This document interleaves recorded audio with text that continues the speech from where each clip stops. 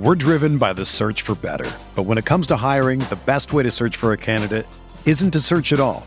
Don't search, match with Indeed. Indeed is your matching and hiring platform with over 350 million global monthly visitors, according to Indeed data, and a matching engine that helps you find quality candidates fast. Ditch the busy work. Use Indeed for scheduling, screening, and messaging so you can connect with candidates faster. Leveraging over 140 million qualifications and preferences every day, Indeed's matching engine is constantly learning from your preferences, so the more you use Indeed, the better it gets.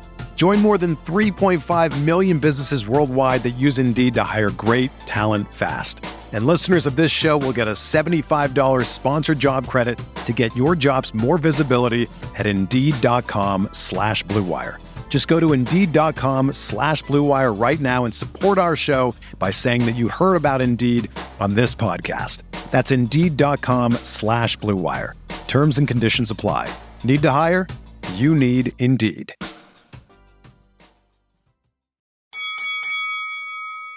We're here.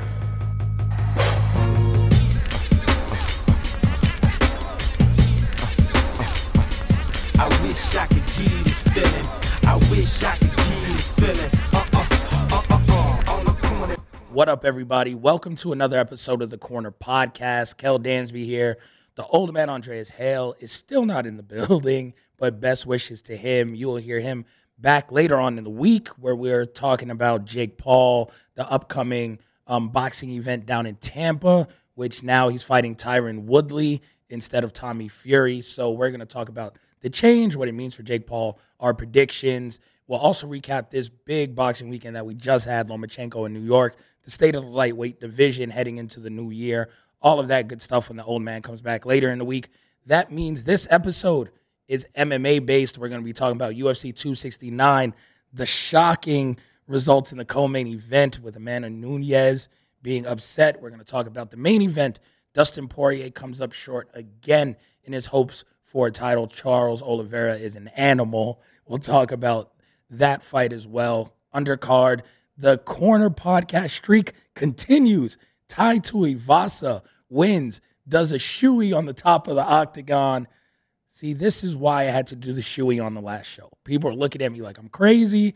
They probably don't know who Tai Tuivasa is or his backstory. They think I just wanted to drink liquor out of a shoe.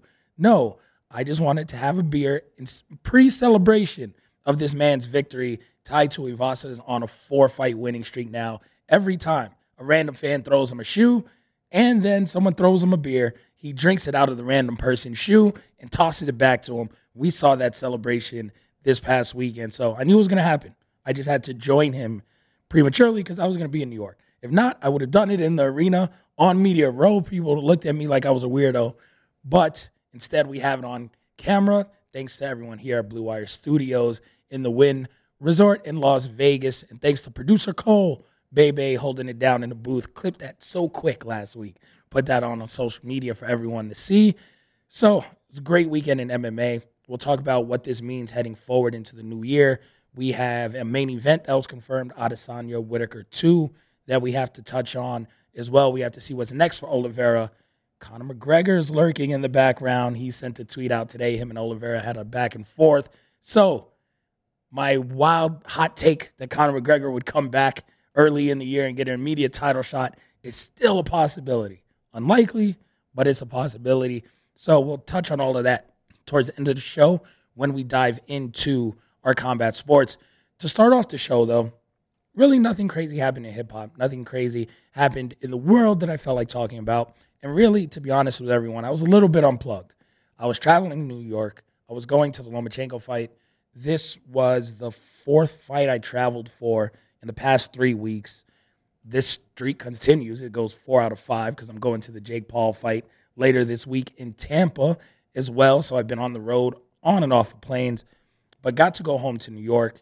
This trip was different than my Thanksgiving trip. That one I spent a lot with family. Still went to the Teofimo fight, but that was more family related. This one I was in Manhattan the whole time.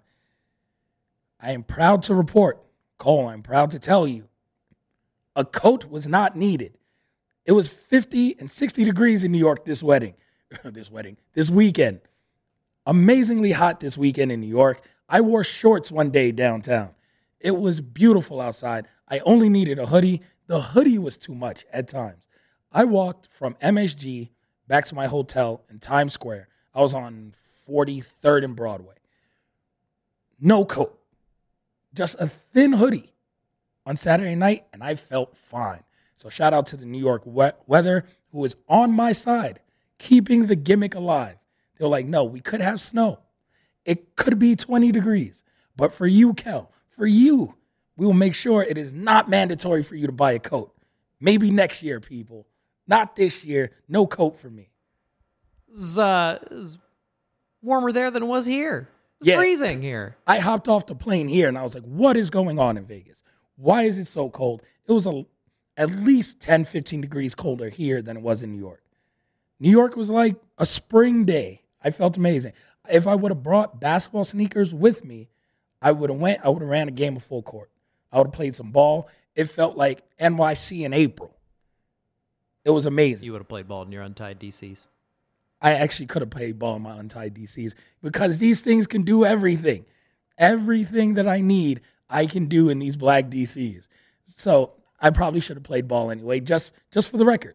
I should have went out there and showed people that these are the optimal performance sneaker. Anything you need can be done in these sneakers. But so got to go back home to New York. Amazing weather. I was there. My wife came out. My wife's sister had only been in New York once. So she went to New York, hung out with my wife while we were there.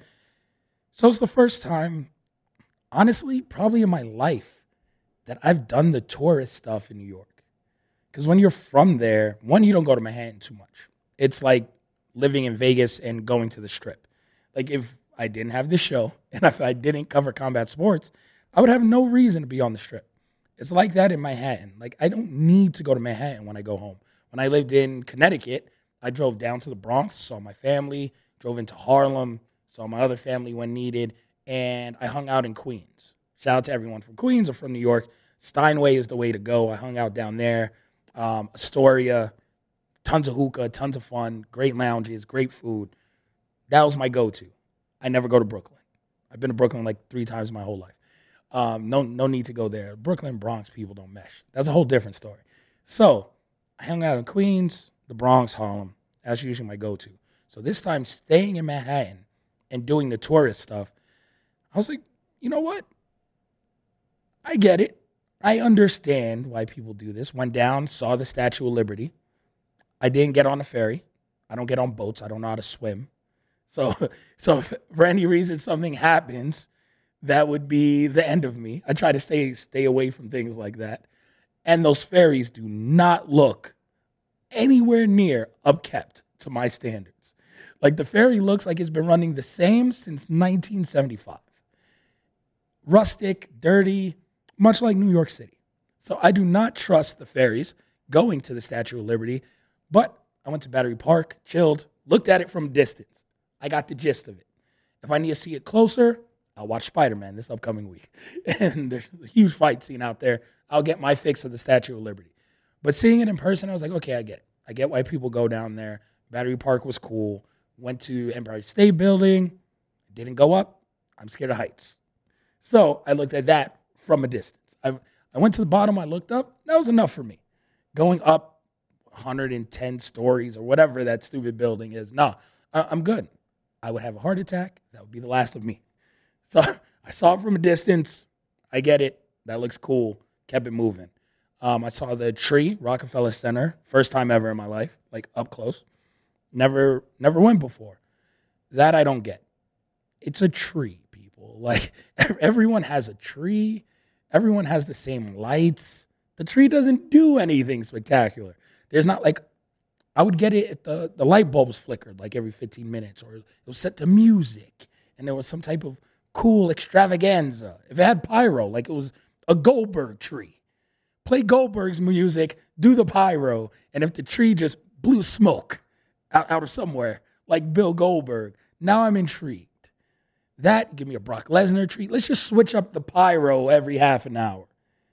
You play the Randy Orton music, and if somehow someone can rig the tree's branches to do the pose, now I'm interested. Now we are getting somewhere. The tree does nothing. And there's a bunch of people standing around looking at a tree. You can ice skate. That line is like 3 hours long. No, I'm good.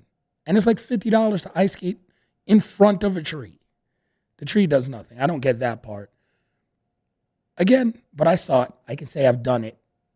This added a lot to my New York City touristy experience. When you go back home, Cole, and you visit, I mean, you lived in New York. You were there. Did you ever do any of these things when you were in the city? Did you do the tourist stuff? Absolutely not. No. The tourists were the people in the way. You know, you're just like, you're trying to get to work. You're going, well, I'm working in media, so if I don't make it there in 5 minutes, I'm replaced immediately. These people got to get out of the way. People got to move. I will say I was guilty because waiting for my wife and her sister, they're looking up. That's the telltale sign you ain't from here. If you're in the middle of Manhattan and you're looking up, it's already problematic. Shout out to my wife's sister, Michelle. She listens to the pod. She has tiny little legs. She's like 5 feet. So she doesn't necessarily have the build to have a New York stride. So there was like little old ladies passing her at one point, like walking through the streets. And then it was very hard to slow down. And you know, it's the weekend. It's holiday time. The crowds are moving. People who actually got to do work got to get there. So she was keeping up. You know, the line was held a little bit because of her. At one time, someone heckled us. Get out of here, tourists. Like, you know, just they knew what was happening. So, and you know, I felt a little shame. The inner New Yorker in me was like, oh. But it was worth it. She got the full experience. Went to the cathedral. We saw everything there is to see in Manhattan. We ended up doing, would have saw more, but on Friday, and I didn't tell my job this is between us family members in the podcast. On Friday, I was going to weigh-ins. My wife walked me down, and her sister were going to go see some other stuff downtown, I think like Fifth Avenue or something. And I got into weigh-ins, took my seat in the front. Right when the first fighter hit the scale, my wife texted me. She was like, I can't breathe. I'm like, what? She's like, I can't breathe. So I call her. I'm like, what do you mean you can't breathe? She's like, I can't talk because I can't breathe. She was like, so I called her sister. I'm like, what's happening? My wife had an allergic reaction to something. We still don't know what it is. She has an appointment at the allergist in the next coming days. But her throat swells up completely. Her tongue's starting to swell. It's like 3 times the size of a normal tongue. She can't breathe. We call the ambulance, and we're on 33rd and 7th, like right next to MSG. And I'm like, damn, I don't know how an ambulance is getting here. So I run out of the presser or out of the weigh-ins. I see no one weigh-in. I'm like, whatever. Run out of there. I run up the block. They drop me the location. I run up the block, see my wife like on the steps of some building. And then thankfully the ambulance gets there. I was like, it was close. They had to give her like a shot of adrenaline and give her an EpiPen, get her in the ambulance. I ride with her to the hospital to give her another EpiPen. It was crazy. So they get the allergic reaction to kind of calm down after a while. It takes like 5-6 hours. We're in the ER. And I was like, well, you know, our Friday, we're supposed to go to Queens, party out there. I was going to go check out somewhere to eat in Brooklyn.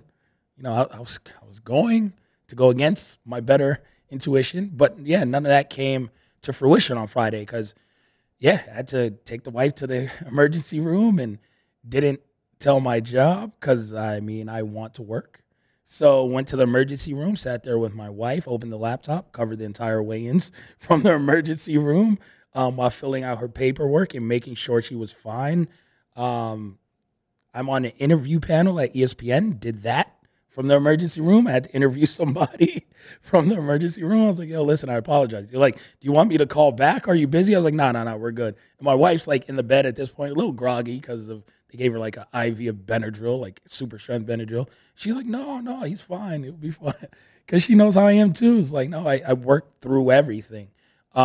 If the situation was reversed, I'd be very upset if she wouldn't let me work while having an allergic reaction. So, so that's another moment where it was like, you know what? My wife is pretty cool because anyone else would have been like, what are you doing? Like, I'm, scared as hell. Like, I'm in the ER in a different city. Why are you working? No, she's like, no. Yeah, get some work. So I got to work through that entire thing. Didn't miss a beat. Thankfully, she's feeling good. She's feeling much better. Have medication, EpiPens, everything for her. We're going to find out what she's allergic to. But on Saturday, she felt better. We did a lot of our tourist things on Saturday as well, and then I was able to go cover the fight. So no harm, no foul. She's feeling great again, a little pep in her step today. So, I mean, just this whole New York trip was just a wild experience because I had never been in ER in New York. I grew up there. I've only been in a hospital twice in New York. One was the day after I broke my collarbone because I refused to go the first day. But I realized I was trying to play basketball outside the second day, and I couldn't shoot a jump shot. It was my right hand. I couldn't lift my hand up over my couldn't lift my shoulder to shoot a jump shot. I was like, oh man. All right. Like, had to go to the hospital, not the ER. Went in the normal way and waited 2 hours. And then they gave me my little sling and reset it. So that, and when I was born, I have never been in a hospital outside of that. Ever. I played football for 10 years of my life, 12 years of my life. Never been in a hospital. So when I was in New York, I was like, oh, you know what? New York hospitals aren't too bad. There's a lot of people. But I was like, not too shabby down here. I was in the Village. That was cool. So that was a different experience. I'm not sure if that's a tourist attraction. I'd say if you're visiting New York City, do not put visiting ER on your bucket list. But something we experienced, and that was like Friday. So this was just a completely different New York trip for me. And it was nice being home, but it's one of those things like, man, I'm glad to be back, like, to Vegas. Like, New York is cool. It's all right. I'm glad to be back. The other thing I learned this weekend, holiday travel sucks. I've never really had to travel during holiday time. Like, it's just not my thing. I was broke for a long period of time in my 20s, so I didn't have the funds to travel in the holiday and, like, go here and go there. My family's all dispersed. I have no family here in Vegas. So, like, my mom lived in China for 13 years. She's now back because of COVID and she can't live in China. But outside of that, like, she's always lived overseas since I was like 18 throughout. My grandparents retired, moved to Puerto Rico. Before then, they lived in New York. My other grandparents live in New York. My other family members all up there in Jersey. So it's like I never had the funds to really travel during holiday time. Airports suck during holiday time. It took me forever to get through the stupid TSA thing the other day. I still have to go to the Jake Paul fight. That's a connecting flight. And I'm just like, I don't want to do this. Connecting in Atlanta, which is already a horrible airport. So I'm like, oh, man. I got like 2 hours between flights. Then, again, I bought these tickets a long time ago. Didn't know I had 5 fights in a row. I'm taking my wife, my stepdaughter, and my 3 kids to Puerto Rico for New Year's. Yeah, so we're going December 31st. We come back January 8th. And it's just like 6 of us. Again, connecting flight, no direct flights to Puerto Rico. After I've done all this travel, I'm just like, this is going to be, I need a vacation from all of this traveling. And I know I sound spoiled. I don't care. It is horrible traveling during this time. And I thought of you, Cole, one, because I was going to New York and I saw your doppelganger at the airport. I swear there's another guy who's exactly like producer Cole Bebe walking around. There was photographic evidence. Yes. This may need to be displayed at some point. I got to put it on the Twitter. I need a side-by-side. I'll do a half and half between you and this guy at the airport. The guy even had a WWE book bag on at the airport. I'm like, he's a wrestling fan? He got the man bun. This is Cole. I was like, why are you following me? That's what why are you following me? So I thought of you then, and then I thought of you because you were traveling home to see the folks' family and everything. And I was like, I don't know why you're subjecting yourself to this. I've unfortunately become used to it over the years of figuring out, okay, you have to book these several months in advance, or else you're dead because it's the cost of it, and then it's the pain in the ass of it. So, but yeah, I mean, a lot of flights from my family was in Colorado. They're now in Texas. And then I was going to school in Pennsylvania. I was in New York. So it was always like, okay, plan for the 3.5 hour flight. I don't know. I got used to it, I guess. But yeah, it's a pain in the butt. Direct flight? You're going to Austin, right? Yeah. You have to. You can't. You're fancy, Cole. You're I fancy. mean, look. What airline? This is where you pay for it. Yeah. This is where you get hit. I think. Yeah, a lot of Spirit flights in my future. Yes. So I make it direct, but my butt really hurts. Yeah. Those seats are not comfortable. That's the way to go, Cole. That's but what I like Spirit, to hear. Feel free to sponsor the podcast. Thank you. I would pay good money to see Andreas Hale on a Spirit flight. He is the bougiest man I know. I would pay good money for him.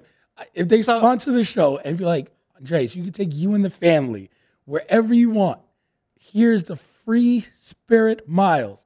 I guarantee you, he'd rather pay for a flight like JetBlue. He heard this, and from wherever he's sitting right now, you can just hear him just say, "Oh hell no!" Oh, yeah. What? Never in his life. I'd highly doubt if that man's ever been on a Spirit flight.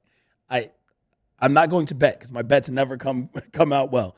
But I highly doubt this man has ever touched butt to seat on a Spirit flight. Me, on the other hand, flown Spirit almost exclusively for like 5 years of my 20s because I didn't have enough money. But Spirit Airlines put everything in my book bag, pay the extra charge to get the exit row, dare I say, is as good as my Delta Comfort Plus now. Now I'm spoiled. Work, freaking flyer miles.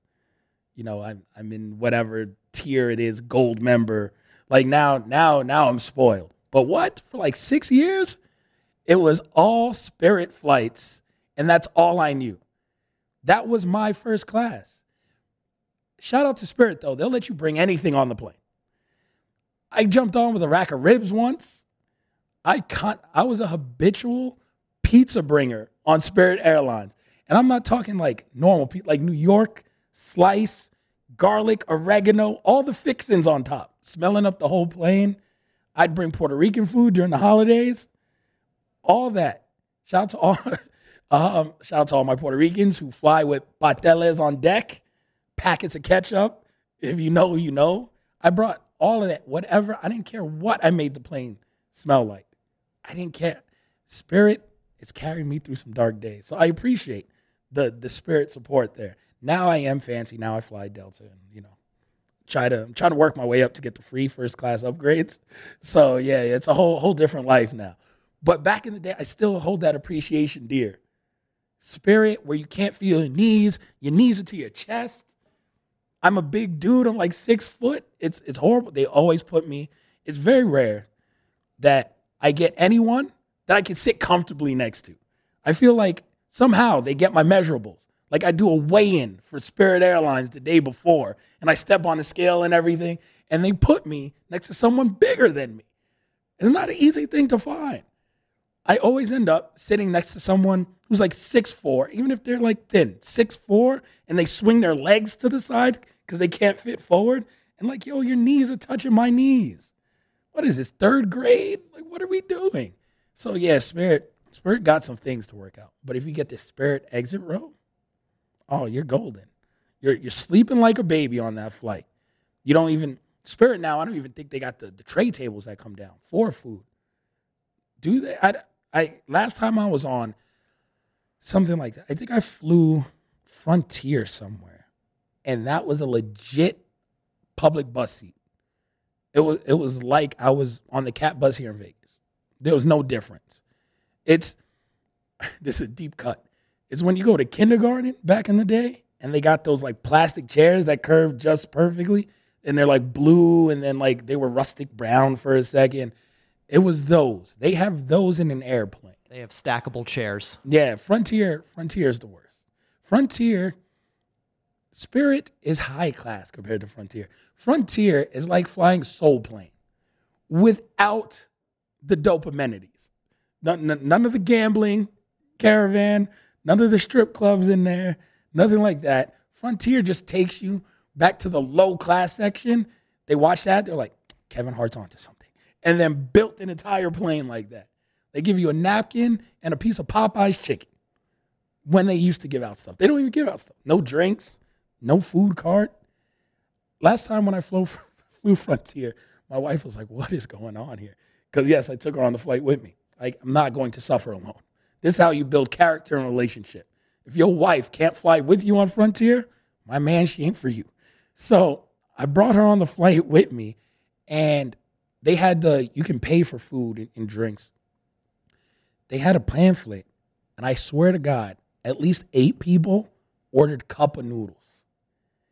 And they had a microwave and like the tea thing where they make hot tea. And they were making people cup of noodles. And tell me why it smelled like the most delicious thing I've ever smelled. Like, I was like, yo, I haven't had a cup of noodles in years. This smells delicious. And like, one person got it. People were like, what is that? Then a second person got it. And then it smelled up the whole plane. They ran out of cup of noodles on Frontier Airlines. It was that good smell. Like, incredible. But now, yes, I try not to cut corners on my travel. Dre has never been on Spirit. Now I've talked myself into convincing myself that man has never been on Spirit ever. They don't have champagne on Spirit. And you know he's the guy who sits first class and orders champagne for his flight. You got to put his Nike Jordan 2s or Air Max 95s up on something and relax. He probably gets the little joints that recline. He's so bougie. No way that man has ever fallen. I feel the look. I feel like he's giving you the look from somewhere. From afar. Yeah. The graphic in the background is going to turn and look at me and just mean mug me. That's why he looks so angry in that graphic. He knew, even when he's not here, he had to mean mug me from afar. Because, no way Dre's flying Spirit. So just having this travel stuff is just so bananas. But again, I'm thankful. Thankful for the years I was on Spirit. I'm thankful for now for being able to fly Delta like a grown human being and not have to, be crunched up and have a television in front of me, stuff like that. It's the little things, Cole, the little things that I am thankful for. It brings me to, because we have like a bunch of our award shows coming up, and then we have the Jake Paul preview, which is going to be a blur. So we're not pre-taping, but like going back to like recording from home style. And Cole will be on for our wrestling show, by the way. Everyone listening, we're doing our wrestling year-end awards coming up in like a week. So we have all of that. So we're not going to talk much like current events during that time. What are your New Year resolutions? Or do you have one? Do you still do New Year resolutions? Do you do a dream board like you're on Pinterest? Like, what are we doing here? What is hot in the Cole household? I gotta say the bed underneath this control board in this studio where I reside pretty much 24/7. We're looking for an upgrade, and I tell you what, anyone who has suggestions, please forward to me at Coltrane on Twitter. Yes, that's my New Year's resolution. Get a new bed under here because I just sleep here. That's it. Gonna get you a Murphy bed. We're gonna bring those back. Something that just folds out from the studio wall. We had the whole Blue Wire staff out here recently. Shout out to everybody at the Blue Wire Network. And I kept joking that the consoles, the computers in here, and all the servers and like the rack would just like pull out, and they just it was like a futon. Yeah, we'll build you like a tiny house. Yeah, like we're on HDTV. Nice. That whole wall, like you guys can't see this. I love. But there's a whole wall of control panel, and it's perfect for like a full size bed. That whole thing just fold right over. Boom. Right there. Mm-hmm. You got plenty of entertaining TVs. We got the bar out there and a bunch of dope water selections. And there's always potato chips. You live fine in here, Cole. I was going to say, I make it sound so bad. And then it's like, this is the Blue Wire Studios in the Wynn Resort. There are worse places. Yeah, it's like Sweet Life of Zach and Cody. Yeah. But for you, Disney like Channel, give us a call. And once again, more sponsors. This is all I'm doing here. If I'm going to be talking on the podcast, just trying to sell. Yeah, we're just trying to sell the show here. That's it. Shameless plugs. Absolutely. What's your New Year's resolution? My New Year's resolution. So every year, I honestly do. Like I'm weird about this. I have because I don't write anything down because my penmanship is atrocious. I haven't written something in like a decade. But I have my notes in my phone, and every year I'll just go in and I'll put the top, whatever it is. Last year was 2021. And then I'll write like 3 or 4 things in there. And just stuff I want to do in this next year. Whether it's attainable or not attainable, I try to keep it like reasonable, small goals every year. And most of the time I hit those goals. Like this year, New Year's resolution, in a non-cheesy, let me go spend whatever little money in my bank on a Peloton way. I just want to let me lose 30 pounds. There's some beautiful cameras in here. Cameras do add 10 pounds. See this, people? It's like 10 pounds. This plus 10 pounds less is what I look like in real life. I need to be this and 40 pounds less. So I was like, cool, let me drop some weight next year, especially in the beginning of the year. I'll be traveling less. Let me go. Let me get up. I hate running, but I'm going to go. I'll run a little bit, hit the weights. Eating good is pretty easy for me. So just, lifestyle changes. The diet's been pretty cool. I haven't gained the weight back I just lost over the summer. So it's like, let me do that again. Shave off another 30 real quick. Also, being more fit will impress my wife, I'm hoping, and then further distract her from my wardrobe choices. So like when Dre is like, don't you want to look good for your wife? Yes, I'm going to shave 30 pounds off, and I'm going to look like 2021 lean Big E. Like now I look at like 2014, NXT Big E minus the giant pectorals. But I got that width to me. See, I need to go. See, this is how he became. He was like, you know what? I want to be world champ. I got to be lean. I got to drop like 30. So I'm going to do that. I'm gonna drop the 30 real quick. Be lean, hot take machine, Kel, right here. So human hot take machine. Like, I got to get a singlet for that. All this got to fit in a singlet. I got to, make sure I look good in that for whenever we pull out the human hot take machine with the Jumbotron and everything. I feel like that's in our future for 2022. So 30 pounds down. Then in terms of work, I just have to, a lot of people are like, oh, do you want like work-life balance? No, I want to work more. So I just got to figure out a better way of working my schedule so I can do a few things that I have proposed to ESPN, but I can only do those if I have time and I prove I can have time. So I have to work-life balance in that way. So I have to be more efficient with how I spend my time at work so I can have these other opportunities. So that's on my sheet as well, teaching myself that, which is a learned skill.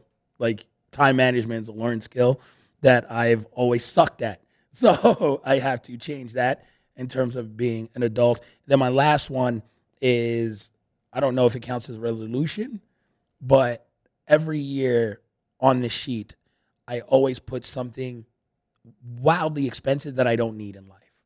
Like, I've done it since I was broke. Like, so even if it's outside of my means, I want to do something wildly stupid and expensive every year because it gives me a reason to earn more money and get like a higher status. So this year, COVID kind of wrecked that. I wanted my house, didn't get it, whatever. I've actually put the house to the back burner. Cool. This year, I am now debating, Cole. I've been on websites all the time. I think I've wanted an Audi coupe forever. 2-door Audi. Mind you, between me and my wife, we got 5 kids. I don't care if they walk. I don't care if they're on the bus. I want an Audi coupe. I don't want 4 seats. I want 2 max. One of y'all can ride with me. They're all almost grown. They got licenses. One person can ride with me. That's it. So I've been heart set on getting this Audi. I'm pretty sure I can go and get it like at the top of the year. But then I went to New York. I was with a great friend of mine, former colleague, former boss at ESPN, New York Rick. Shout out to him. He's on Ariel's podcast every week and with MMA fighting now. I was chilling with New York Rick. He comes. He scoots me up from the hotel. And all this time we've worked together, I've known him. We've never really had to drive in his car. We travel. We get Ubers. We do this. He picks me up in his car because he lives in Queens. He has a Tesla. It was like last year's Tesla. And for the first time, he has me second-guessing my Audi because I think I want a Tesla now. But that's on my list. So now my last thing on my New Year's resolution says Audi, ? Tesla, shrug emoji. So that's on the bottom. I don't know what I'm going to do, but I will have one of them by the end of this year just because that's how I roll, man. I just want to set those goals where are attainable, but a little further out. And yeah, like it's probably a horrible habit, but when you're broke and you're paycheck to paycheck, that you sweating what you going to do builds character. So I need like a car payment that'll just like keep me grounded and be like, you know what? I shouldn't pay this much for this lease, but it's going to make me really work hard my third check of every month. Let's do this. So that's my goal. I think the Tesla's weighing on me. So, yeah, those are my 3 New Year's resolutions. And then, of course, it's not a resolution, but the show is going to get bigger and better. And that's thanks to you guys a lot of the time. You know, like we have the graphic now. We have the studio. People can listen from the outside. They can watch. That's amazing. We now have the entranceway graphic where you just come and you scan the little QR code and automatically you're at the website for the Corner Podcast. And you can follow and subscribe and do all the other cool stuff. So we have live show capabilities, all of this stuff, guests every week. We're really rolling. And just in our small time of being in the studio, which I think is 3 months now, so much has happened and the show has grown so much that now it's like, cool, we're going to take it to the next level. So I feel like 2022 is that next level of growth, you know, for the pod. We're going into year 7 as a podcast. So it's nice to see another level, another jump. If this was New Japan Pro Wrestling, we would no longer, you know, be like a young boy in New Japan. Like it's cool. We'd be out of the dojo. We'd be showing like we'd be opening Wrestle Kingdom in some type of round robin tag match. Like we're working our way up there. And then, you know, sooner or later we'll be at the top. We'll be young bucking it, like as they say. So yeah, we're growing. I appreciate everything where it's going. It's gonna be fun. So hopefully you guys, you know, grow with us. Drop me your New Year's resolutions, just stuff you want to accomplish next year. Just because saying it out loud does so much. Putting it out there, speaking it into existence adds accountability to yourself. It really does put it out in the universe. The universe will give it back to you. I'm a huge believer in that. You guys heard my story. I decided to choose communications as my major, looked up at the screen, saw ESPN. I was like, I'm going to work there one day. I said I was going to work there by the time I was 30. I was 30 years old in 3 months when I got hired. Like just speaking it into existence, knowing that it's going to happen. All of these things help so much. So make sure you drop it to us on Twitter, Instagram, wherever you guys listen. Just say it. Tell someone you're listening to this podcast with. Say it to a friend. Make sure that you get those resolutions out in there because they really will happen for you the more that you speak it into existence. So appreciate you guys, again, for listening this entire year. Nothing but great things ahead. Next year, this year's not done. We still have all of our award shows. The old man comes back to talk Jake Paul later in the week. Still plenty of great shows this year, but I felt like I'm here. I got the mic to myself. I could make sure that I share that with all of you guys and just really share our appreciation as an entire podcast, as Blue Wire Network, as all of this to you because you are the ones that make it happen. The listeners, the followers, everyone, the Corner Club who's been here for so many years. Appreciate all of you guys. Don't go anywhere, though. We're going to hit a quick break. When we come back, it's time to actually talk combat sports.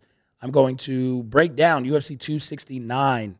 And then after that, our last segment, we'll talk about what's left in MMA, what to look forward to next year, and all that good jazz. Don't go anywhere. Be right back after this break.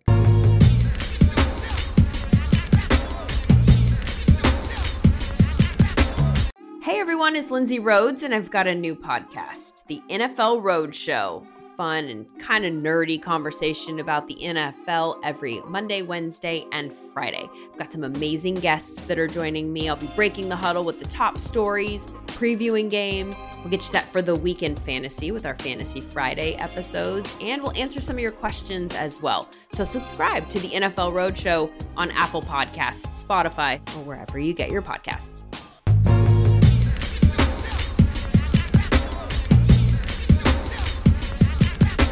All right, everyone, we are back. Time to talk UFC and MMA. I literally just found out in the break that the UFC has another card this weekend. So you guys in this segment after this will get my true predictions without looking into this or learning anything about anyone on that main card. And we're just going to see what's going down because I haven't even looked at the card yet. That's how zoned in I've been on this Jake Paul and stuff, which we'll talk about on a different episode.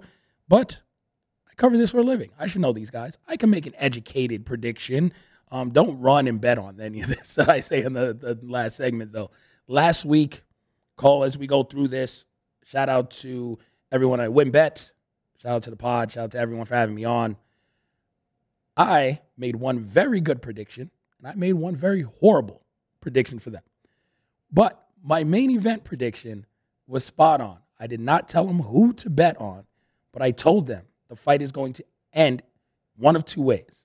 Either by Poirier knockout, if you wanted to bet Poirier, bet knockout, or it was going to be Oliveira by submission.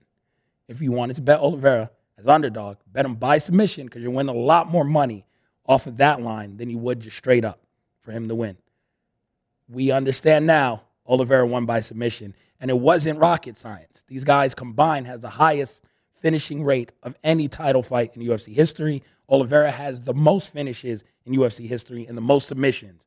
It was like if 1 + 1 = 2, why rock the boat? We know how this fight was going. We'll talk about the main event shortly. I want to go through some of the other fights on the card mentioned already. Tai Tuivasa, what a knockout. Shui aside, the man has power. He's really focused now. He's calculated, showed the conditioning to really carry all of that energy, all of that power into the second round, which is key at heavyweight. A lot of times you come out at heavyweight, you slug him for the whole first round. That's all you got. Then you're going to go to a boring 3-round decision. Now with Tai, he showed that the power carried over, really set up Sakai, got the knockout. Amazing fight there. Then we see Bruno Silva knock out Jordan Wright in the fight before that. I'm not counting this against the corner record because Jordan Wright was on the pod. The fight got delayed, and then now it got knocked out. So as unfortunate as that may be for the Beverly Hills Ninja, it does not count against our record. I'm holding to that. But he lost in that one to start off the prelims there. Then we had Dominic Cruz, Pedro Munoz. Dominic Cruz does what Dominic Cruz does. Like, Dominic Cruz loses, if he does lose, at the highest level. No matter how much time away from the octagon, no matter, his age now at this point, even though, like Andreas said last time we talked about this, he doesn't have the miles on his body yet. But the age, no matter what it is, if you're not a title holder or a guy right there, you are not beating Dominic Cruz. You're just not. He's that much better than everyone else in the division. So with that, we saw Dominic Cruz. He works his way into a position. Now we're looking around, and what me and Andreas talked about last time, we talked MMA, can come to fruition. It's time for Dominic Cruz versus Jose Aldo. Because when you get Aldo versus Cruz, this was a dream fight years ago. But now they're at the position in their career where it's like, one of you probably are going to get another title shot before this is all said and done. Both of you probably aren't. Let's figure it out. Who is it going to be? And it's easy. Instead of waiting for someone else to be one of them or Father Time to catch up, no, let's get this matchup now. You are both off of wins, both looking good in those wins. Let's get after it. So I think that's on the table going forward. And man, I'd be so excited to see that fight. Josh Emmett beat Dan Ige. I mean, Josh Emmett's just fun to watch, right? Like, this went the distance, still a fun fight. Josh Emmett, I can't believe he only has 2 losses. I feel like every fight he's in is just a brawl. But now he's on a 4-fight winning streak. Hasn't lost since he got knocked out by Jeremy Stevens in 2018. So, I mean, Emmett's working his way right back up. Good fight. I feel like the whole undercard kind of delivered. Like, it was cool. I don't know why Dominic Cruz wasn't the headliner. I mean, Dominic Cruz, for whatever he is more of a name than Josh Emmett. But, I mean, here we are. Josh Emmett wins just decisions after starting off with two really good finishes to start off the card. But then we get to the main card. Main card delivered. 4 out of 5 fights. Didn't go to the judges. Action all the way throughout. Starting with it's the Sugar Show, Sean O'Malley. I'm not going to say that they're feeding him cans because there's not boxing. I'll tell you that. There's no cans in the UFC. Boxing, you can find cans. You can find cab drivers. You can knock out the guy at the buffet next door. Like, trust me, he probably fought Wilder somewhere in those first 25 fights. There's cans in boxing. There's no cans in the UFC. Everyone is proven before they get into those doors. Now, there are levels to this. And Sean O'Malley has proven he's at a different level to this game. So is he fighting people where he should be? Top 10? Top 15? No. But man, he looks great fighting these guys. And we get into this fight, first round knockout of Paiva. And O'Malley was never in danger. He's so fluid. He has everything it takes by the eye test to be a star. It's just what's going to happen when he fights better caliber fighters. And how will he take a loss? Not a broken ankle loss. You know, like, because I don't want to say he's Conor. Like, Conor is blaming that last loss to Dustin on the ankle. And it looks like, I'm not sure if Conor had much of a chance in that fight anyway. But with Sean, it was like, okay, the ankle played a decent part in his loss. It was a pretty even fight before the ankle snaps his wrap. So he had to, or foot tear, whatever it was. He had to rehab that, get surgery, come back. And he's looked great since. Does a stupid basketball celebration with the jump shots. He's entertaining. But now you got to go up and try your hand at someone at that higher level again and see what you have. And I would like for the UFC to next, even if they're building him like a boxing guy, that's great. Same thing I say with Gervonta Davis. It's okay to feed these highlights to a young kid, to get a lot of highlights on his reel, his resume, to boost just the persona, make him look larger than life, make him look like he's the most powerful, he has the most powerful punch. That is fine. But sooner or later, every now and then, you got to give him a real test just to make sure he's still the real deal. So once every 4 fights, once every 3 fights in the UFC, 4 for Tank, you got to give him someone real. I thought Leo Santa Cruz was real for Tank, even though he was, undersized or whatever. Leo Santa Cruz is a real champion in multiple weight classes. I was like, cool. That was a real fight. Tank struggled. It was even. I wouldn't say he struggled. It was an even fight for Tank to start off. 8th round, he took the man's head off with an uppercut. Cool. I need to see the same from the Sugar Show. I need to see O'Malley go in there, top 11, maybe 10, 9, ranked guy, knock him out, struggle a little bit, come back from adversity, get the second round knockout or something, then cool. Then fight number 15, 14, 13. Okay, cool. Now we're going to jump to 6. Then you can go back and fight number 7, number 8. Cool. Now we're going to jump to 2. And then you're not going to go back and fight anybody because after you knock out 2 or whoever it is, you go right into the title picture. But you can then not give him a grappler, not give him someone, give him someone matched in the top 5 that works for him. And you only got to beat them once. So it's one of those things where I can see how they're building him. But now it's time for a test. And then you can come back to this. Because he is a guy who sells units. Putting him on a pay-per-view is smart. Nothing wrong with what they're doing. But now it's time for him to get a real test. Then, second fight of the night, Kai Kara France versus Cody Garbrandt. We see a guy go in the opposite direction. Cody Garbrandt needs a change of scenery. I never advocate for people to get fired or lose their job or whatever. At least not young people. So, some older people, I'd be like, it's time to go. But when you look at Cody, it's like he's not old yet. The UFC at the top is too tough for what's left of his chin. He doesn't have the chin to fight top 5 guys. Not right now. Maybe not ever again. Very few people get the luxury of sliding back after being a champion, of sliding back and fighting a guy in the top 15, top 10. The UFC is giving them nothing but top 5 guys the past 3 years. Can't handle them anymore. Moved down a division. They thought that would help. He can't handle them anymore. He can't do it. It's knockout or be knocked out. And more often than not, he is knocked out. You need to, I mean, I'm not saying they never do it. We've seen it with Cowboy Cerrone several times. Slide him back, fight someone who's at 10, not a young kid who's spry and might kick your head off. Fight another veteran at 10. Cool. Now work back up to like 7. And build your chin in that confidence. Because right now he has no confidence. He's been left face down several times. O'Malley would have took his face off. And O'Malley afterwards, it was funny because Garbrandt tweeted when O'Malley lost his fight due to foot injury. He's like, there's levels to this. And then Sean O'Malley returned the favor. After this, he was getting interviewed backstage, saw Garbrandt get knocked out. He was like, man, there's levels to this game. And then like gave a little wink and walked off. But O'Malley would have starched him because Garbrandt doesn't have the chin for that anymore. So Cody needs a reset.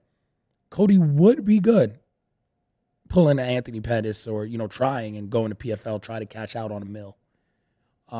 Cody wouldn't be good going to Bellator because you look at Pitbull, you look at just all the guys over there in 135. It's tough sledding. AJ McKee, the champ now, they would rush him too, and he'd get starched. So, Cody can't go over there either.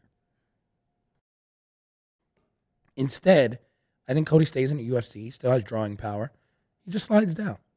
Let him main event a fight night. Not a pay-per-view card against someone. Stay in his division. If you can make the weight, stay in the division. Stay at flyweight because it's an easier shot to the top at flyweight. It's not a deep division. But have him fight someone that isn't Kai Kara-France. Even though Kai Kara-France lost 9 times. So, I mean, the guy is beatable. Got submitted. He's lost 1 fight in his past 6, though? Like, he figured it out. The fight he lost before then, so he's 5-1 in his last 6. And then in 2019, he is 5-2 in his last 7. One of those losses was to Brandon Moreno, the champion now. So it's like, at the time, we're like, why did he lose to Brandon Moreno? Brandon Moreno is a champion. And then the other time, he gets submitted. So it's like, all right, can't really knock that. And that's by Royval.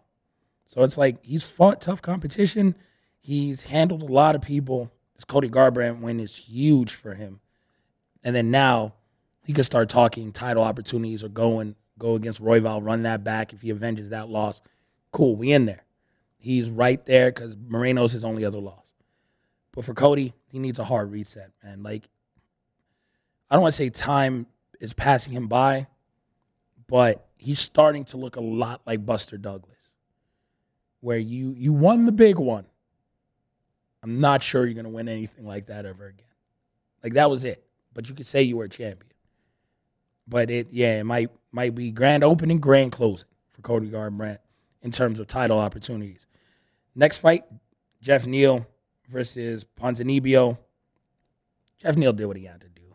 I mean, because Ponzinibbio, you just got to make it ugly. Don't take too many chances.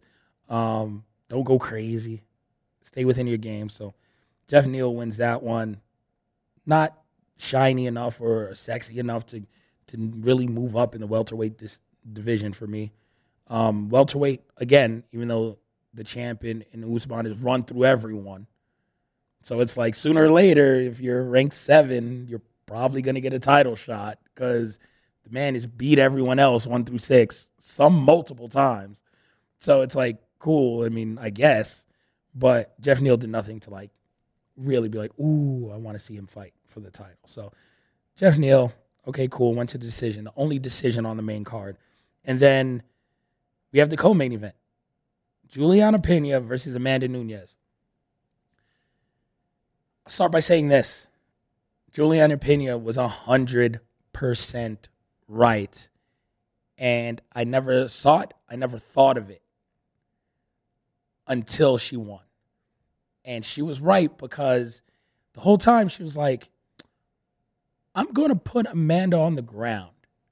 And when she's on the ground, she panics and she quits. I'm not saying Amanda Nunes quit, even though that choke was not deep. But she's not comfortable down there. And I'm like, that's so weird. She has like a Brazilian jiu-jitsu black belt or something crazy. But what you do in training is not what you do in the octagon in a high-pressure situation. The last time Amanda Nunes lost was because she was put on the ground and stopped with ground and pound. And she was not comfortable off of her back. She was not comfortable not being in control.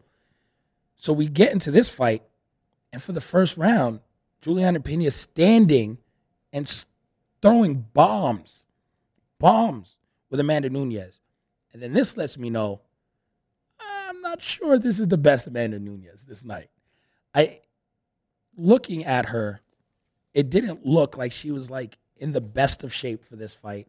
She gassed right after the first round, late in the first round. She was eating jabs like she couldn't even pick her hands up to block. And I'm like, yo, the gas tank is gone already? That's the Amanda Nunes we saw in 2017, where the gas tank wasn't there. You take her 2 rounds, 3 rounds, she can't keep up. That was the way to beat her, survive. The first round, and you're golden. She hadn't been that. She's been amazing gas tank. She's gone the distance. She's shown everything you want to see out of a champion since. This fight, she reversed course. And I don't know why. But we didn't see the best version of Amanda Nunes. We didn't see the Amanda Nunes we've seen the past 4 years. And maybe fighting at 145 and then coming back to 135 and then 145 and then coming back to 135, maybe that takes a toll on someone. Maybe her body doesn't want to make the weight cut anymore.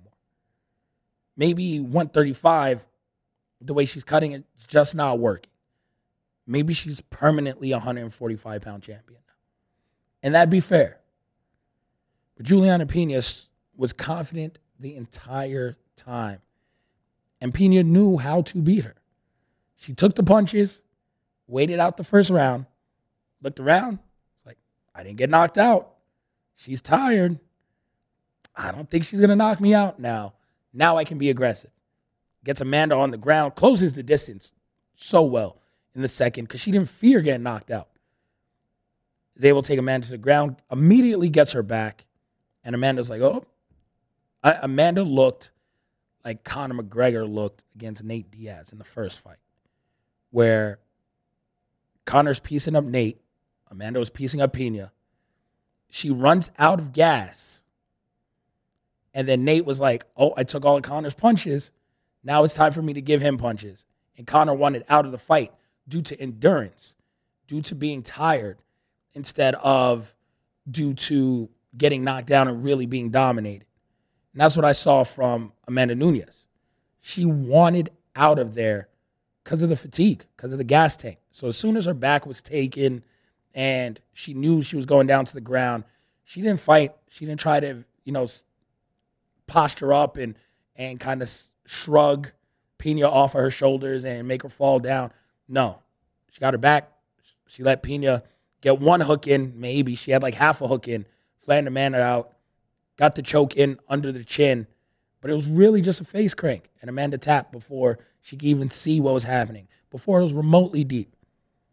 And then we have the second biggest upset in UFC women's history, only behind Ronda Rousey getting her face kicked off by Holly Holm, in which the UFC at the time signed Holly Holm to beat Ronda Rousey. That was going to be Ronda Rousey's kryptonite. Oh, wow, you signed a multiple division boxer who also has an amazing kickboxing background to go against Ronda Rousey, who was really only good on the ground. And then we get the head movement and all that, and then next thing you know, it's the biggest upset in UFC history, but it shouldn't have been that big of an upset. Holly Holm was tailor-made for that fight and made for Ronda Rousey. This is a bigger upset in my book because Juliana Pena did not look like a world beater in her fights before this. But she was confident, and she knew the game plan to beat Amanda Nunes. And that's why becoming a champ, a lot of people become a champ.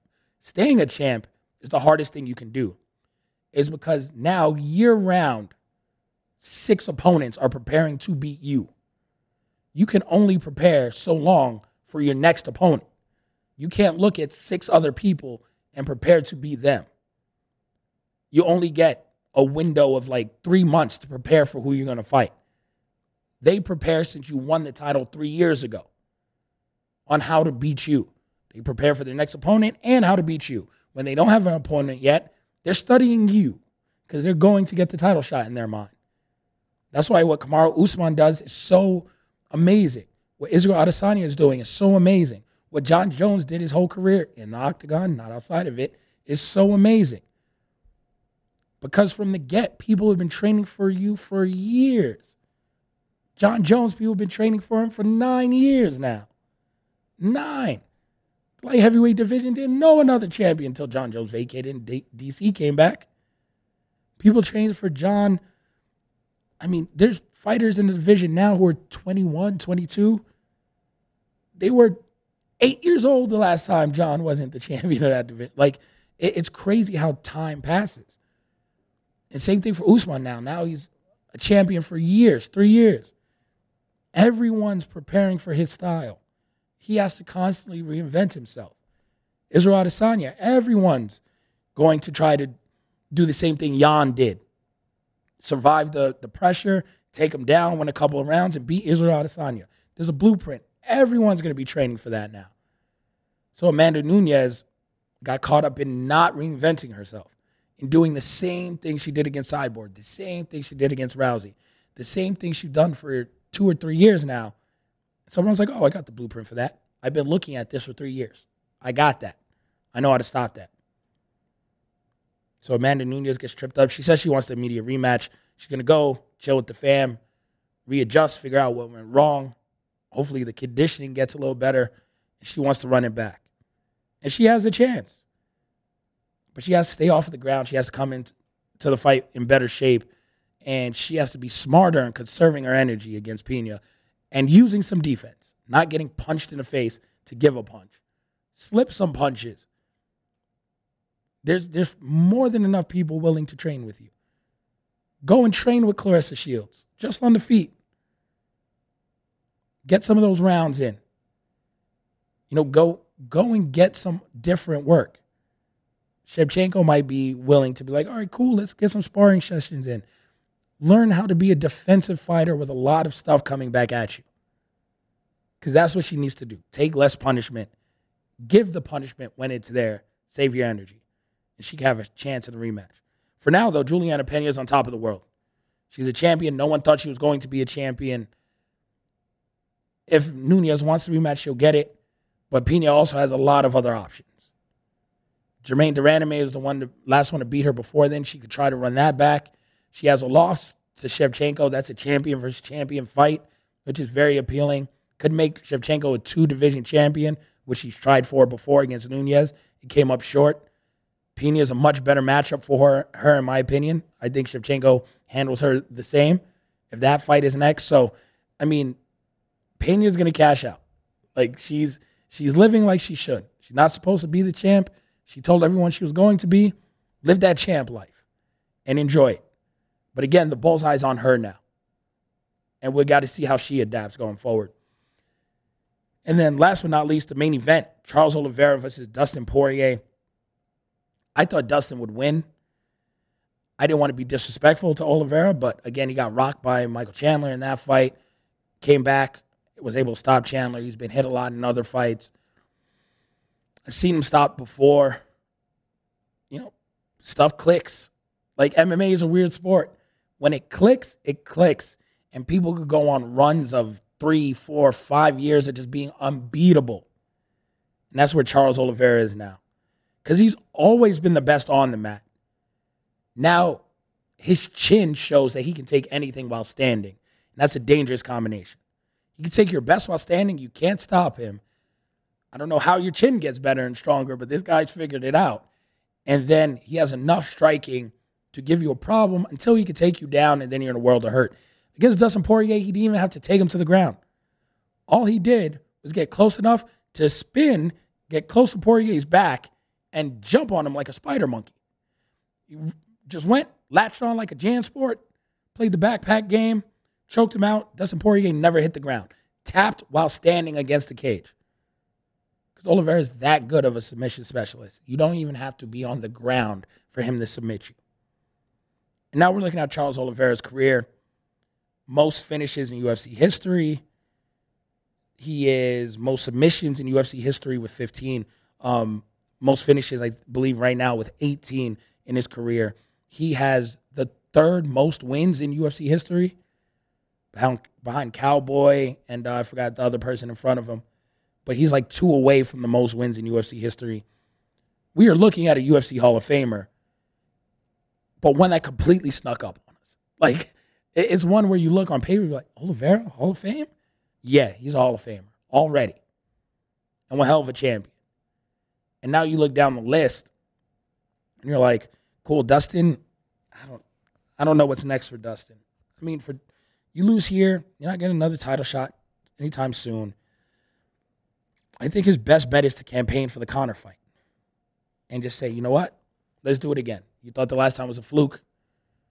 So let's say we are 1-1-1.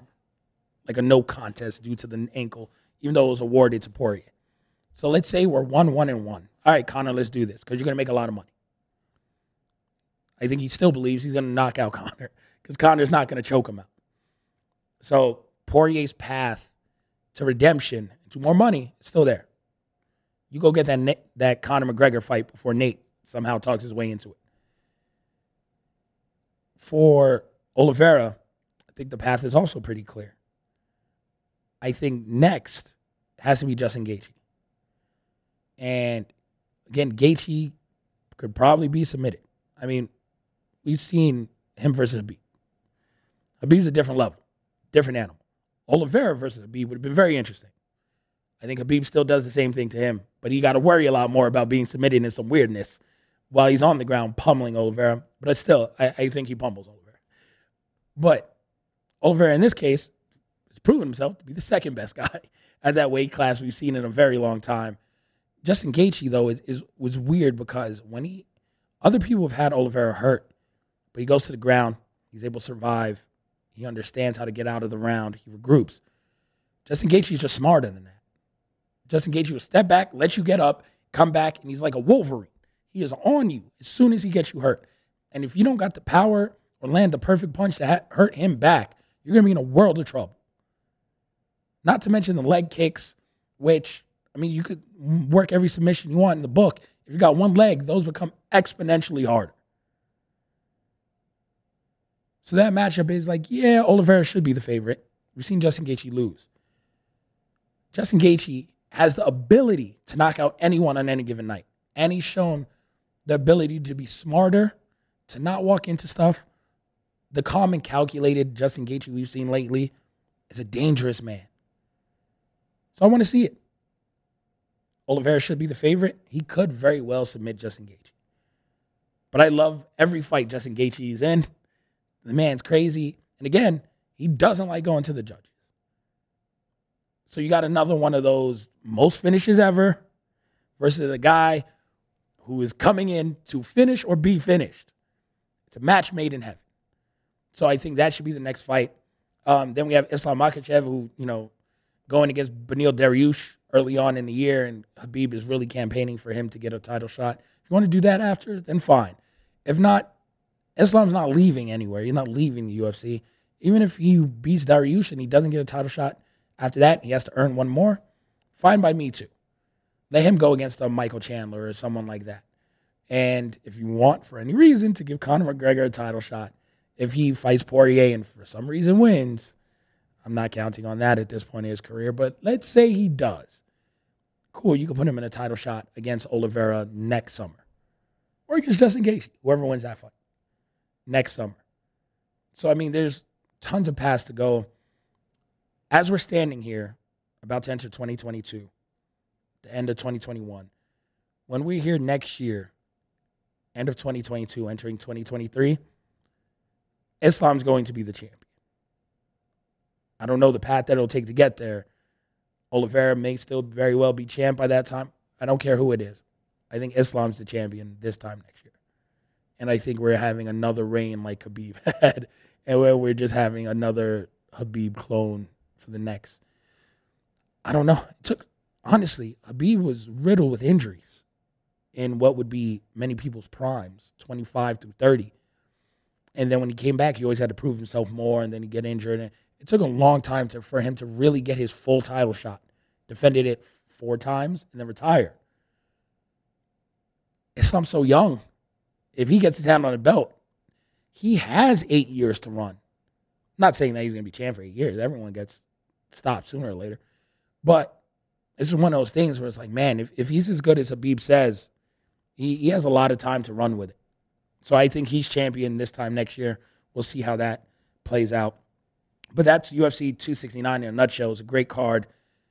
Plenty to look forward to next year. Let's actually hit the break. When we come back from the break, we're going to talk about a fight that was announced, Israel Adesanya versus Whitaker, announced for next year.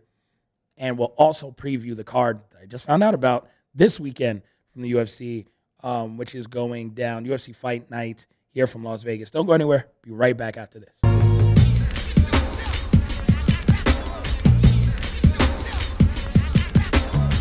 Pele leaned in and said something to Freddie. Don't let them change you. Keep working on what makes you different and what makes you special. It was great advice, but it caused me some problems. But what could change Freddie Adu? Soccer is going to explode, and it's going to be around this kid. We were the Beatles. Everywhere we went, it was the Freddie Show. And with that came the expectation, and with that came the pressure. New episodes of American Prodigy drop Tuesdays from Blue Wire Podcasts.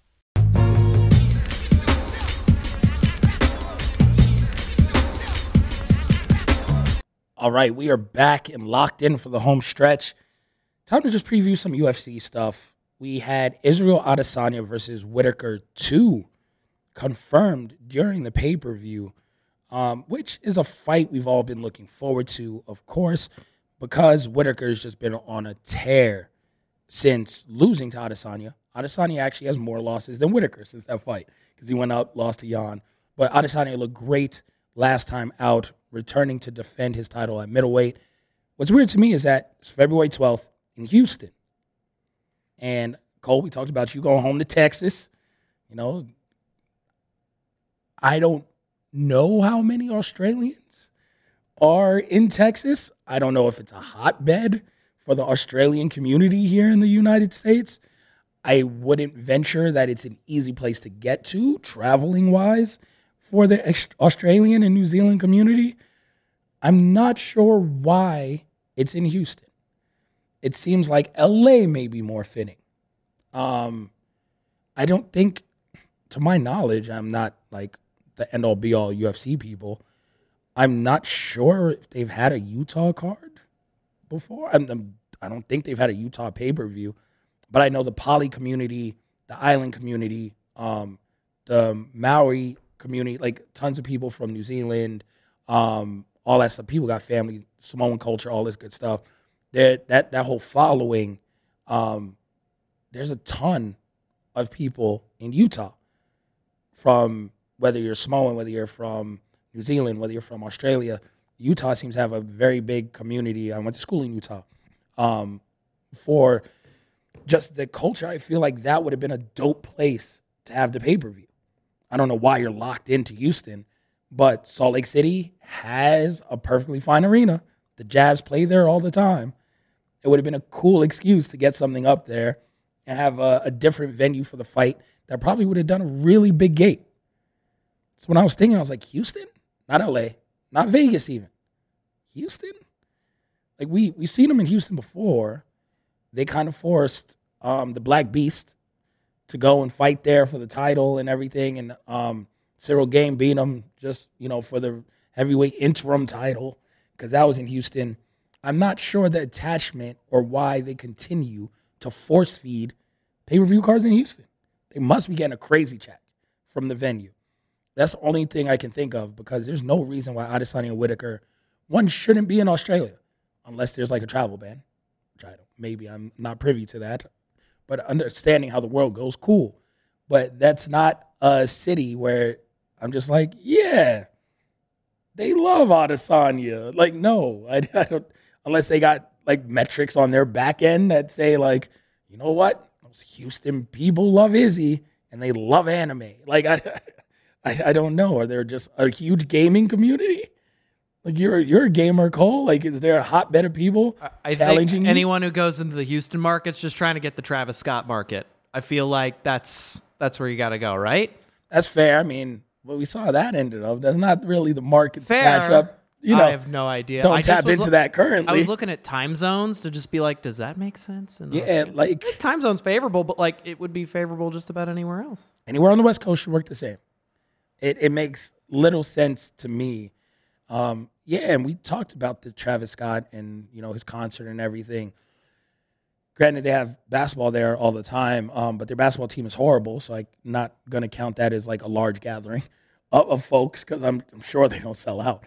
To sell out a building there has to be scary for like the community, or if you're going for that age bracket specifically. It's like the last time we were around a bunch of people this young, and like you're carrying some like emotions over to that. So weird.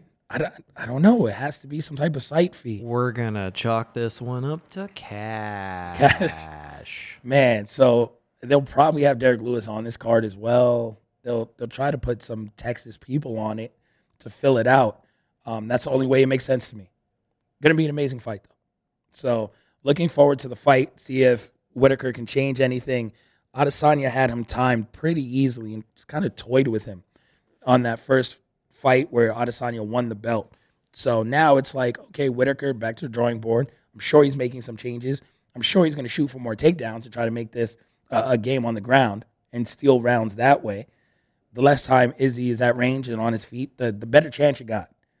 So it's probably a fight looking at it 2 months in advance now. They expect to go to distance. I don't think Adesanya knocks him out again, but I still don't necessarily see a way for Whitaker to win. So we'll see if that changes as time goes forward. Maybe we see a bunch more upsets, and I'm just like, you know what? It's the year of the upsets. Give me Whitaker to beat. I don't know, but this is one I'm looking forward to see how that one plays out. On this card this weekend, though, talking about Derek Lewis, he's fighting this weekend, so it'd be a quick turnaround for him. He's main eventing this card, but as we're going through the card, Cub Swanson versus Darren Elkins. Interesting. I mean, Cub Swanson is another guy who was like, Cub is still around, but he got stopped in his last fight. After he's like on a 1-win, 1-loss, 1-win, 1-loss. So technically, this should be his win, but I still don't see it. I think Darren Elkins beats Cub Swanson this weekend. Then we have Carlos Diego Ferreira versus Gamrot. Man, it's a good fight at lightweight. Give me Carlos in that one. That's a toss-up fight. I mean, both guys, let me dig into this. Carlos coming off a knockout loss to Gillespie and Dariush. So, I mean, 2 tough fights in a row, doing him no favors. I remember the Pettis fight where he beat Pettis, so that's still in my mind. But that recent record is kind of scary to me. Gamrot in the recent joint just submitted Jeremy Stevens, knocked out Holtzman. Yeah, let me flip my pick. Yeah, I'm flipping it. Carlos is now going to lose. Put me on the record for that, Cole. Next fight up, Rafael Assunção versus Ricky Simon. This would be a great fight if this was like 2015. Like, I feel like this is one where it's like, man, these guys. Ricky Simon's still kind of young, but 2-fight winning streak. Brian Kelleher was his last win. Ray Borg is on this streak. Okay, I feel like he's riding the momentum. Give me Ricky Simon to win a decision against Rafael Assunção this upcoming weekend. Then we have Angie Hill, Amanda Lemos. Like, Angie Hill is just a personal favorite all the time. Amanda, a great streak, just knocking everyone out. 2 straight amazing knockouts, but Angie is as tough as they come. I hate picking against Angie, But she's always on like the wrong end of these things. She's always exciting. She's always there. She just lost to Tisha Torres. I just think there's levels to this, and this might be just a notch above the level where Angie Hill is right now. So give me Amanda Lemos to win this one. It hurts my heart picking against Angie. She's so cool. Talking about a gamer, an anime nerd, like she's one of us. Cool peoples. We got to have her on the show one of these days. I'll actually reach out to UFC. Maybe they have her for this week. Maybe we'll have her on the show Wednesday. I'll reach out and see what's good. But Angie's always great. But I'll take Amanda in this one. Co-main, Wonder Boy versus Bilal Muhammad. It's so hard to solve the puzzle that is Wonder Boy. It's a 3-round fight. I understand he just lost to Gilbert Burns. But we just talked about Jeff Neal not too long ago. He beat Jeff Neal, beat Vicente Luque. Showtime Pettis' last win was against Wonder Boy. But he caught him with some weird Superman punch off the cage where Wonder Boy was whooping up on him. Wonder Boy has the loss to Darren Till before then, which I saw with my own 2 eyes. It was not a loss. Wonder Boy won that fight. Then Jorge Masvidal went over him, lost to Woodley in that title fight. That's his past couple of years. Gilbert Burns is just really good. I don't think Bilal Muhammad, even though the record says he's very good, I understand, beat Damian Maia before then. Lyman Good. I just think, again, levels to this. Jeff Neal, I hate doing MMA math, beat Bilal Muhammad when they went up against each other. Wonder Boy Thompson beats Jeff Neal. So I just think Wonder Boy's just a tough puzzle to figure out, especially in 3 rounds. And if your only goal is to like, oh, let me get him on the ground and wrestle him, like Wonder Boy's too smart for that. He loses to the top of the top. We discussed this a little while ago. Like, he's like Dominic Cruz. Like, if you're the lead of the elite, he'll lose to you. Or if you're Anthony Pettis pulling out some wild Showtime shit, that's a fluke of a win. But, like, he doesn't lose to just anyone. He's still a very tough out, even at 38 years old. So give me Wonder Boy Thompson to win that fight. And at welterweight, again, if Usman keeps running through people, I would love to see him versus Wonder Boy. Because 5 rounds, Usman versus Wonder Boy, he can try to wrestle him the whole time, but Usman's another guy who's fallen in love with his hands. So you try to have a chess match against Wonder Boy and catch a spinning wheel kick, it's a whole different ball game. It could remind us a lot of Wonder Boy Woodley 1, where it's such an amazing fight, and then Woodley drops him at the end to barely get that. It was a draw, but Wonder Boy outpointed him for 3 of the round. It was just amazing, amazing fight. I think that's what we could see in him and Usman, but he has to win here first. So give me Stephen Thompson to beat Bilal Muhammad in co-main. Main event, Derek Lewis, Chris Daukaus. I mean, it's the Black Beast, man. I'm not picking against Derek Lewis. I understand Cyril Gaines is just a whole different animal. It was a chess match. That was tough. He's the best at what he does there. No, I expect Derek Lewis to bounce back with a monster KO. Good celebration, pounding the mat, tongue out. Maybe he takes his shorts off. The balls are hot. You know, I want full Derek Lewis. I want it all. So, yeah, man, the Black Beast, I'm picking him win by knockout this weekend. And that's the UFC card. So it's not bad. Good predictions on the fly for someone who just figured out that this card was happening. So I'll be plugged in watching that on Saturday while I'm at the Jake Paul fight and covering that entire thing.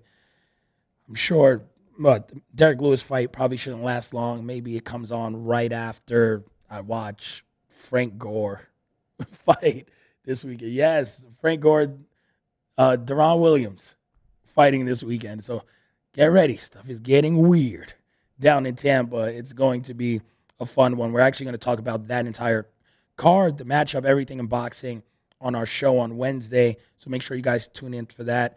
Again, wishing nothing but the best to the old man. He'll be back later in the week. We appreciate you guys for chilling with me, tuning in. Our last show, we had Spence from Views from the 7. That was incredible. Opening segment, trading hot takes there. So that was fun. This week, just went solo dolo with the help of producer Cole Baby, giving us great insight throughout the show. Always appreciated there. So can't wait to have the old man back. All of you guys stay safe. Make sure you guys stay Rona-free. Stay healthy. Enjoy your family. Enjoy that time. Make sure you keep everyone else healthy. It is, it's getting to the time where there's a bunch of gatherings, a bunch of us together. Stay healthy in all ways. I shared my wife just had her allergic reaction, ended up in the ER. Cherish the ones around you. Take care of everyone. I appreciate you. Appreciate everyone who listens. Shout out to the whole Corner Club. It's time to go, though. So as always, follow us on social media at Corner Podcast _ on Twitter, at Corner Club for Life on Instagram. Follow me at Kel Dansby. You can follow the old man at Andreas Hale on all platforms. You can follow producer Cole Bebe. It's Coltrane. At Coltrane. At Coltrane. I want to get really added now. Baby! COALE Train on Twitter. Give him some love as well. Shout out to Blue Wire Studios here at the Wynn Resort in Las Vegas. Shout out to Blue Wire Network, everyone involved. Amazing first year, which has really just been a half a year here in Vegas. Nothing but great things to come next year. I promise you, we're just getting started. We're just getting rolling. This is going to be a fun ride. We appreciate everyone coming along with that. But for now, we're out. Whether you're a world-class athlete or a podcaster like me, we all understand the importance of mental and physical well-being and proper recovery for top-notch performance. That's why I'm excited that Unified Healing is sponsoring podcasts on the Blue Wire Network. Unified Healing is a new and super innovative global network of wellness centers powered by Energy Enhancement System, or EE System. If you haven't heard of the EE System yet, then you'll want to listen up. This technology promotes wellness, deep relaxation, purification, and rejuvenation. Wherever you are across the globe, access to a center is easy and affordable. Interested in experiencing the EE System technology for yourself? Go to unifiedhealing.com/bluewire to learn more and find a center near you. That's unified, UNIFYD, healing.com/bluewire. No material or testimonials on the Unified Healing website are intended to be viewed as medical advice or a substitute for professional medical advice, diagnosis, or treatment. Always seek the advice of your physician or other qualified healthcare provider with any questions you may have regarding a medical condition or treatment and before undertaking a new healthcare regimen, including EE System.